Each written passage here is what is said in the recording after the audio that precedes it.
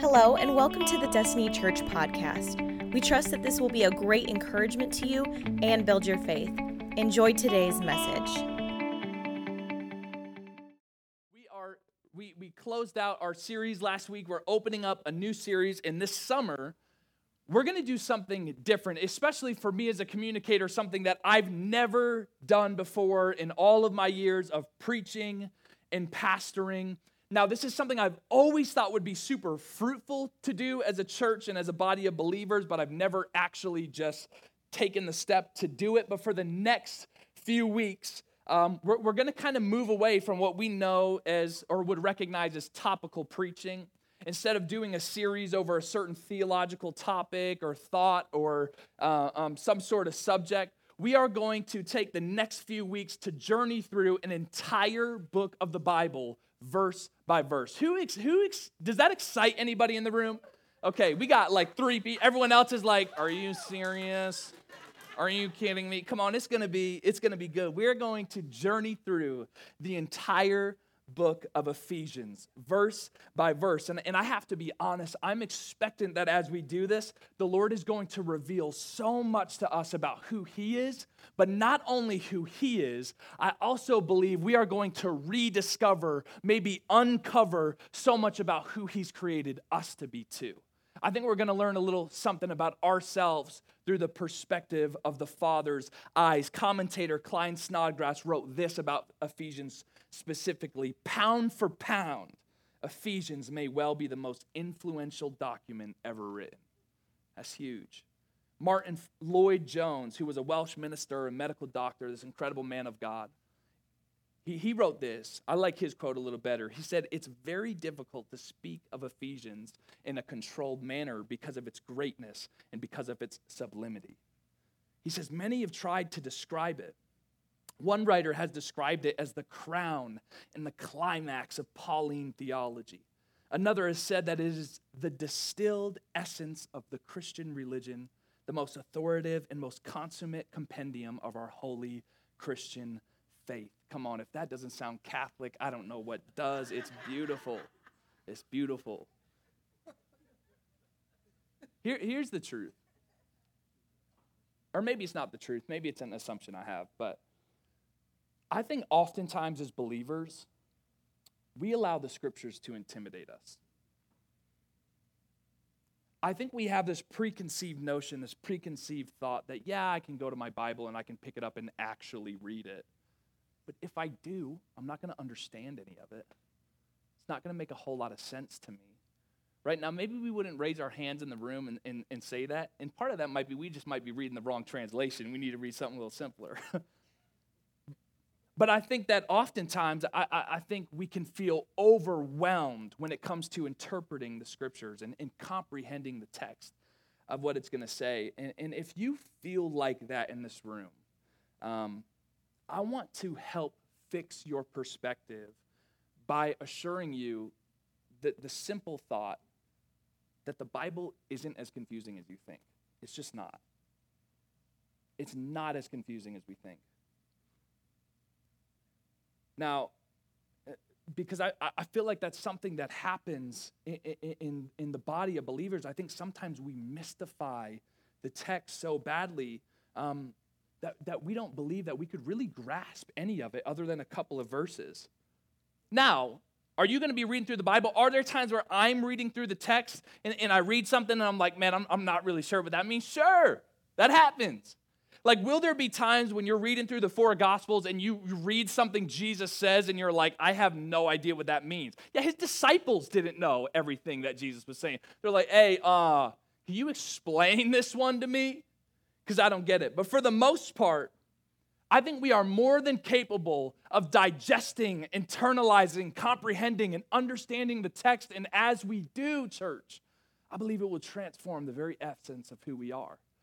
The Word of God is powerful. It's the sword of the Spirit. You'll see at the end of Ephesians where we talk about the armor of God, that the Word of God is the sword of the Spirit, and everything else, the shoes of peace, the breastplate of righteousness, everything else is a defense mechanism. But there's one thing that we fight with.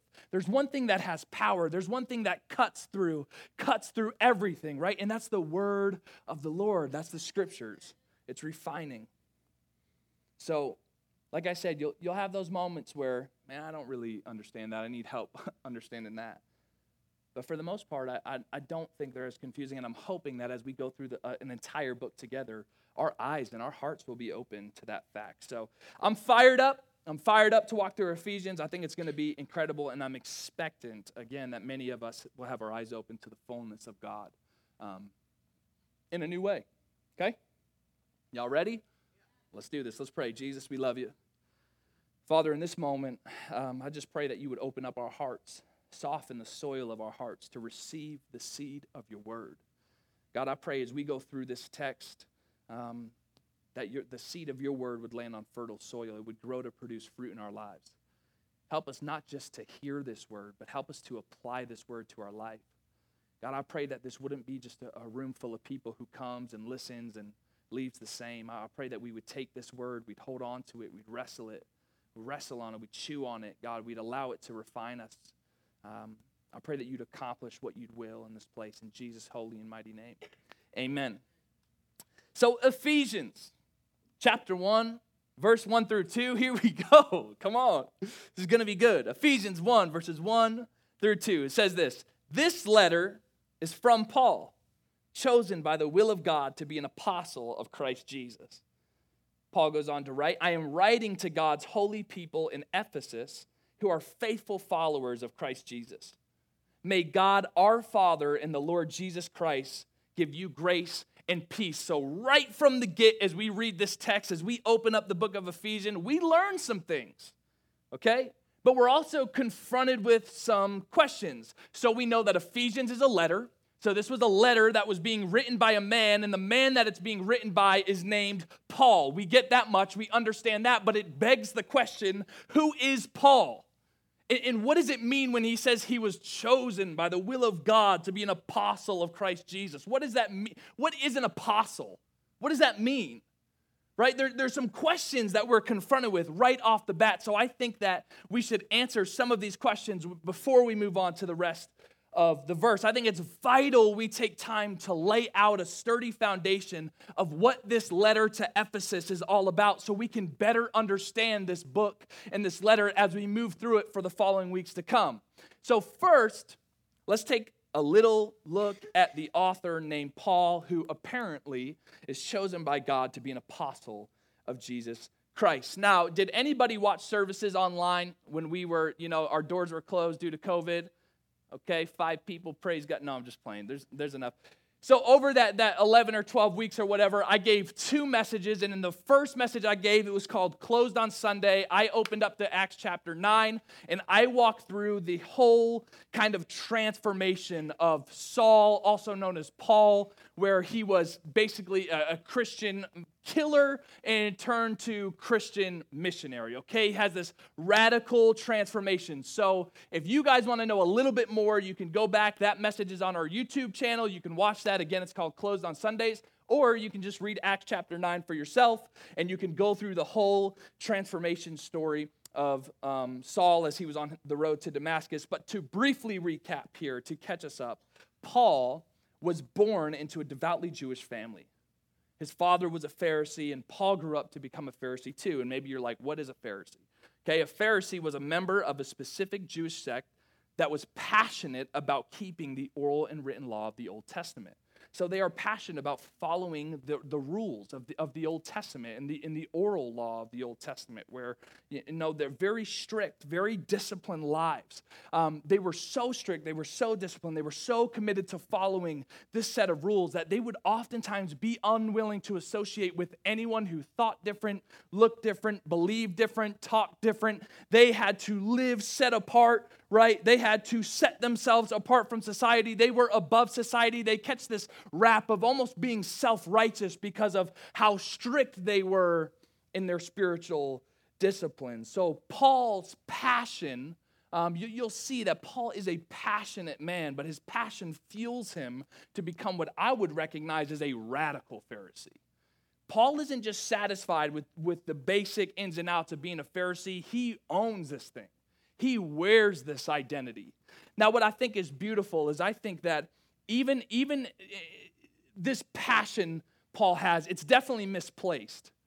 But I think even in the early stages of Paul's life, we actually get a glimpse of the gifting that God has put in Paul. How many of us in here, I wonder, whether there's gifts that are just misplaced right now in our lives?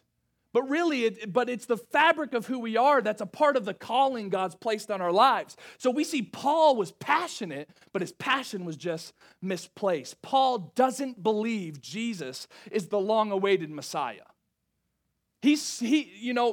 Regular Jewish belief, he's believing the Messiah is going to return. And they're going to be an earthly king, and they're going to have power and be a massive political figure. And there's no way Jesus could have been the Messiah. This dude was lowly. This dude was, Nazareth. Come on.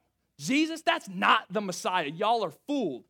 But more and more believers, as Jesus came to earth, now Paul and Jesus were alive at the same time. Paul was alive same time as the 12 disciples. Jesus comes to earth, walks around, does miracles, lives out this life, lives this amazing life, gets these followers and disciples. He's teaching people, right? He dies, he gets put in the grave, he resurrects, he wakes up 3 days later, walks around on earth for 40 days, then he ascends to heaven, then he pours out his Spirit on the believers. So now the good news about Jesus being the Savior of the world, being the Messiah, is spreading like crazy because people are empowered by God.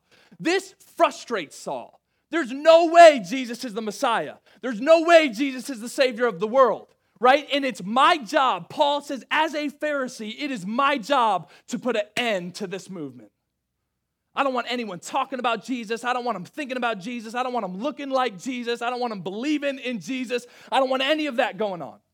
So Paul takes it upon himself to single-handedly, put teams of people together, but he's trying to destroy what we'll see is referred to as the way, which is following Jesus. He doesn't want anyone following Jesus. He's going to persecute Christians. He commits his life to persecuting Christians so he can destroy the church. Now, something so supernatural, it's just, I can't even think of the word, the magnitude of Saul's encounter, who is also known as Paul, his encounter with Jesus. He goes to some of the leaders in his town and he says, hey, I want to go to this place called Damascus. He goes, and I want to take care of the believers there. So Paul is literally with this group of men on his way to persecute Christians, on his way to persecute believers, and Jesus reveals himself to Paul and literally just asks Paul, why are you persecuting me? Remember, this is after Jesus has died, ascended, poured out his Spirit. Jesus reveals himself to Paul and says, why are you persecuting me? Long story short, Paul goes blind. He's led to a man named Ananias. Ananias is supposed to pray for this man named Paul. So he lays hands, prays for him to be filled with the Holy Spirit. And as he prays for him, these scales fall off of Paul's eyes. But even though there was this physical falling off and there was physical new sight, it's also, I feel like it's symbolic that Paul receives new spiritual sight. He's transformed. He's never the same. His whole mission, his whole calling, his whole purpose, his whole identity now has shifted. It's been made new. And everything that he once stood for, he's now against. He's living in the newness of who God's created him to be. As I read the scriptures, in Acts it says, Paul became more and more powerful. It says he preached the gospel with boldness. And now we see Paul starting to associate with the apostles, having them test his theology. He's like, hey, I want to make sure I'm getting this message right. Like, I'm with y'all. I'm on y'all's team now. Like, this is, man, everything's turned around. Now, many people hear this term apostle, and I think we instantly think of Jesus' disciples. So Jesus' disciples were referred to as apostles, but then we see Paul was referred to as an apostle. So what, I understand, they walked around with Jesus, so what makes Paul an apostle? Is there a difference between disciple and apostle? And maybe sometimes we hear those words and they're used interchangeably, but they are indeed different things. A disciple, if you're taking notes, you can write this down. Come on, little Bible class, never hurt anybody, amen. A disciple is a student with a teacher.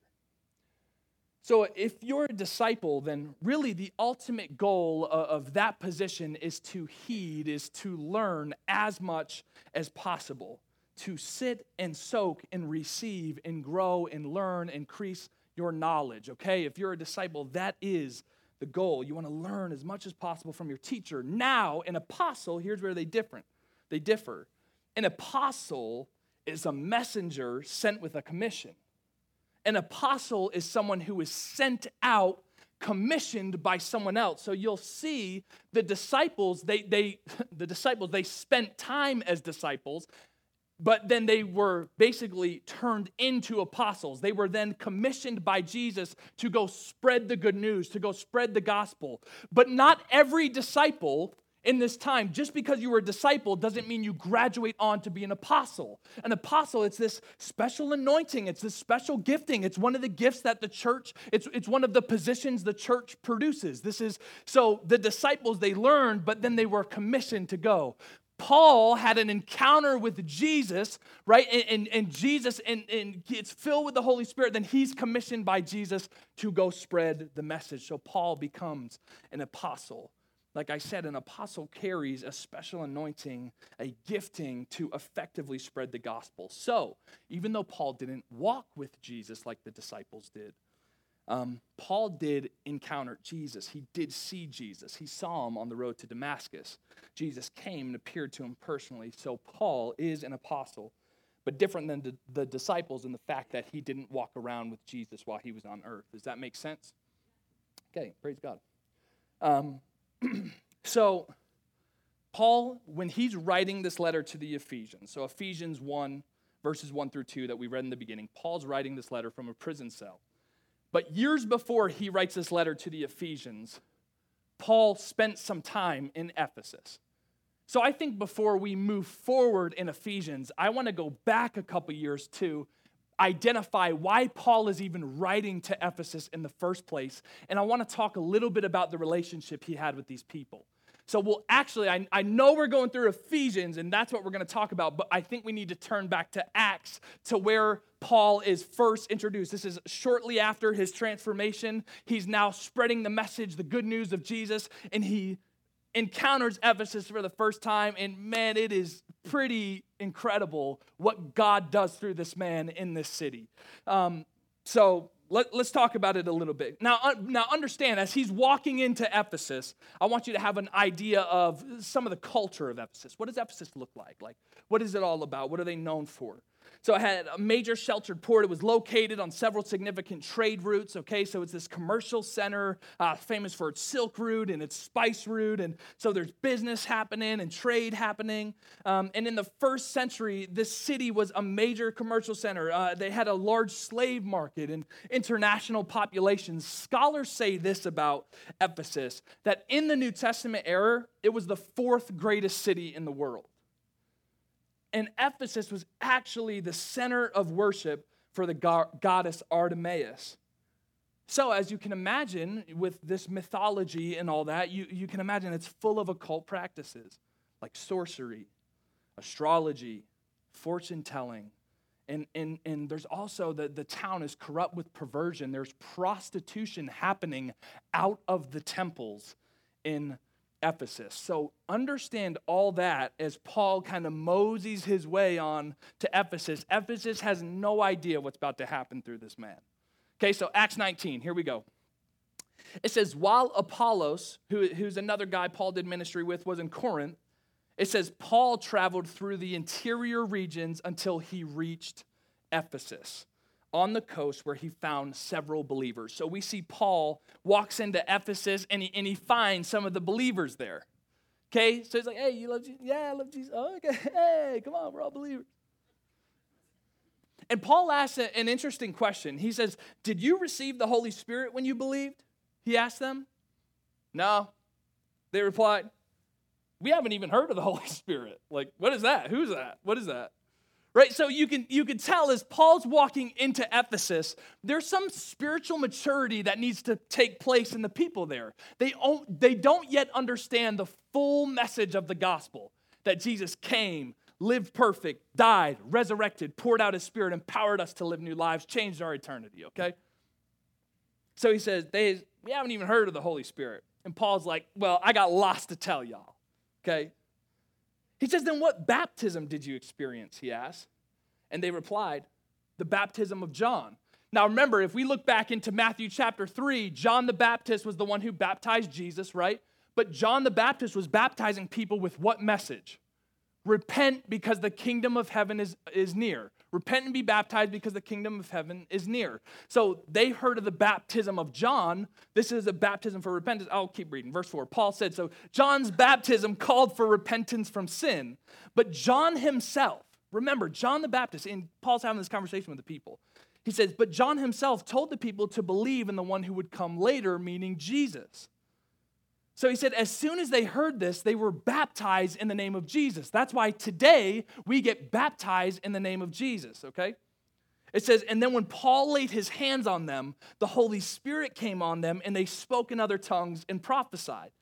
And there were about 12 men in all. So we see right off the bat, Paul steps into the city Ephesus, has a short conversation with 12 believers, baptize them, prays for them, they get filled with the Holy Spirit, they speak out. There's things happening wildly right off the bat.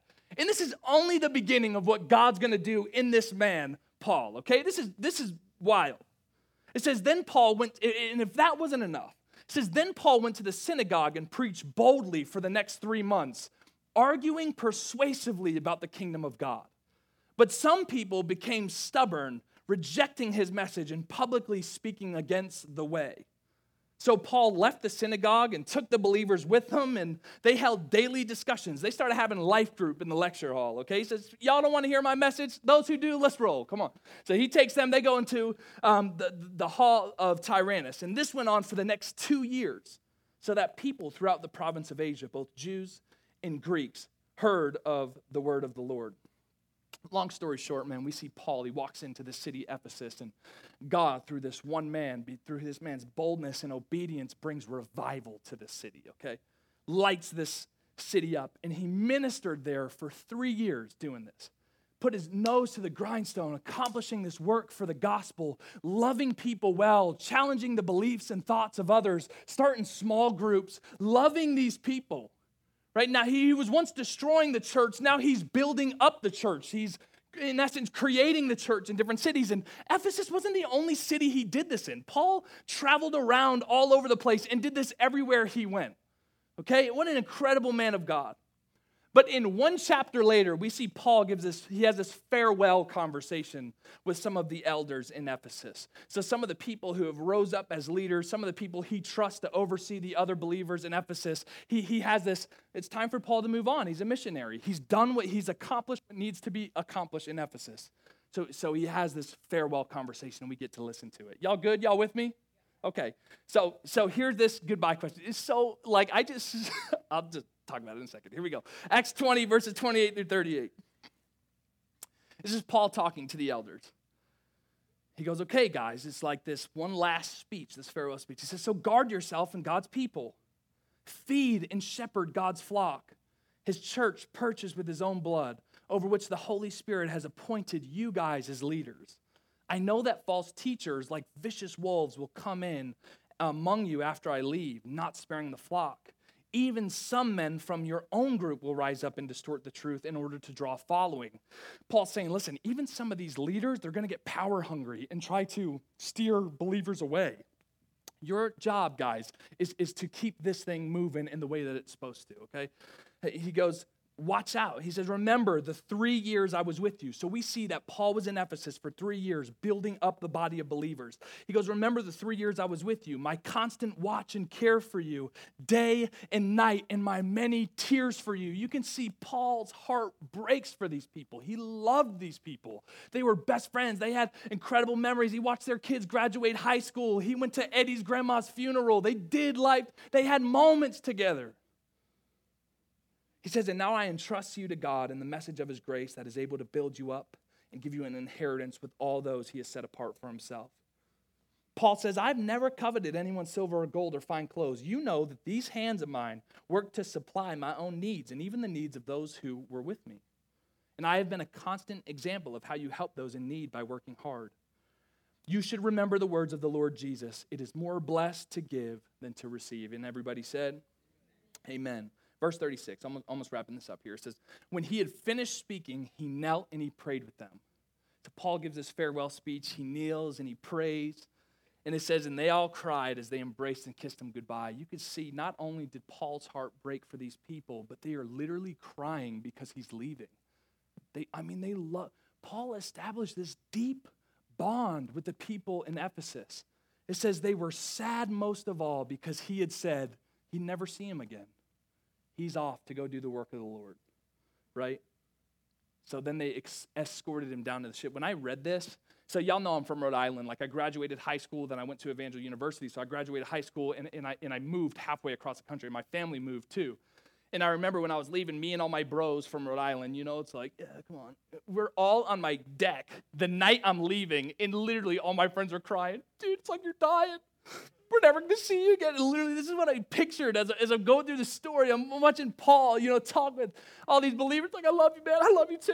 Give your mom a hug for it. Okay, all right. We'll keep in touch. We'll text, That's what I thought of. So now it's years later. Paul's in a prison cell. It's years later from that moment. They walked him down to the ship. Ephesus never thinks they're going to see Paul again, but he's writing them a letter from his prison cell, and you have to consider the love they had for each other. How excited they must have been to receive this letter from Paul, who they thought they'd never hear from, never see again. Here it is. So Paul opens up the letter. With all that in mind, Paul opens up the letter, Ephesians 1, verses 1 through 2. This letter is from Paul, chosen by the will of God to be an apostle of Christ Jesus. He says, I am writing to God's holy people in Ephesus who are faithful followers of Christ Jesus. May God our Father and the Lord Jesus Christ give you grace and peace. I love the way Paul opens up this letter. It's almost like he reminds the Ephesians who they are. Hey, just in case, if you've forgot since I haven't been there to remind you, I am writing to God's holy people in Ephesus. You are faithful followers of Jesus Christ. That's who you are. It's like he reminds them. I love this. Paul's saying, y'all are God's holy people. But I want us to understand this. They're not God's holy people because of what they've done. This isn't a snooty remark, right? Paul's addressing them as holy, and he's reminding the people of Ephesus they're holy because they've put their faith and trust in Jesus. How many know Jesus is the only one who makes us holy? He's the only one who makes us righteous. He's the only one who can set us apart. It's only found in the name of Jesus. And to emphasize this point, I ripped a little bit from another letter Paul wrote because I feel like he explains this much better than me. Now you have to understand all these other religions, and it's funny how the Father's Day message is kind of lining up with this stuff because even Paul coming from that Pharisee background where it's achieve, do, and that's going to be your eternal reward. It's going to be based off what you do and how you perform. And the gospel goes against everything else. When everything else says you got to perform to have value, you got to achieve to be the best and get what you deserve, the gospel says you deserve nothing, but I gave you everything. That's the message of the gospel. So he says this. Paul wrote this. I ripped this from his letters to Philippi. So in Philippians chapter 3, verses 5 through 9, Paul wrote this. He says, I was circumcised when I was 8 days old. Kim, if you want to jump up on the keys, that would be great. Got to catch my breath. I'm screaming. I was circumcised when I was 8 years old. TMI, Paul, but thanks. Y'all are immature. No. I am a pure-blooded citizen of Israel. I'm a member of the tribe of Benjamin. Like a real Hebrew if there ever was one. You want to see someone who should be referred to as holy? Someone who marks off all the boxes to be holy, but he's not done. He keeps going. I was a member of the Pharisees. They demand the strictest obedience to Jewish law.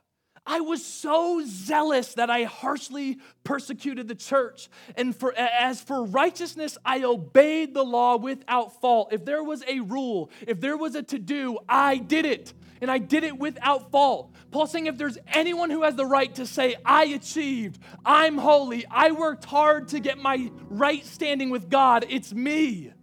It's me. But then listen, he goes, I once thought these things were valuable.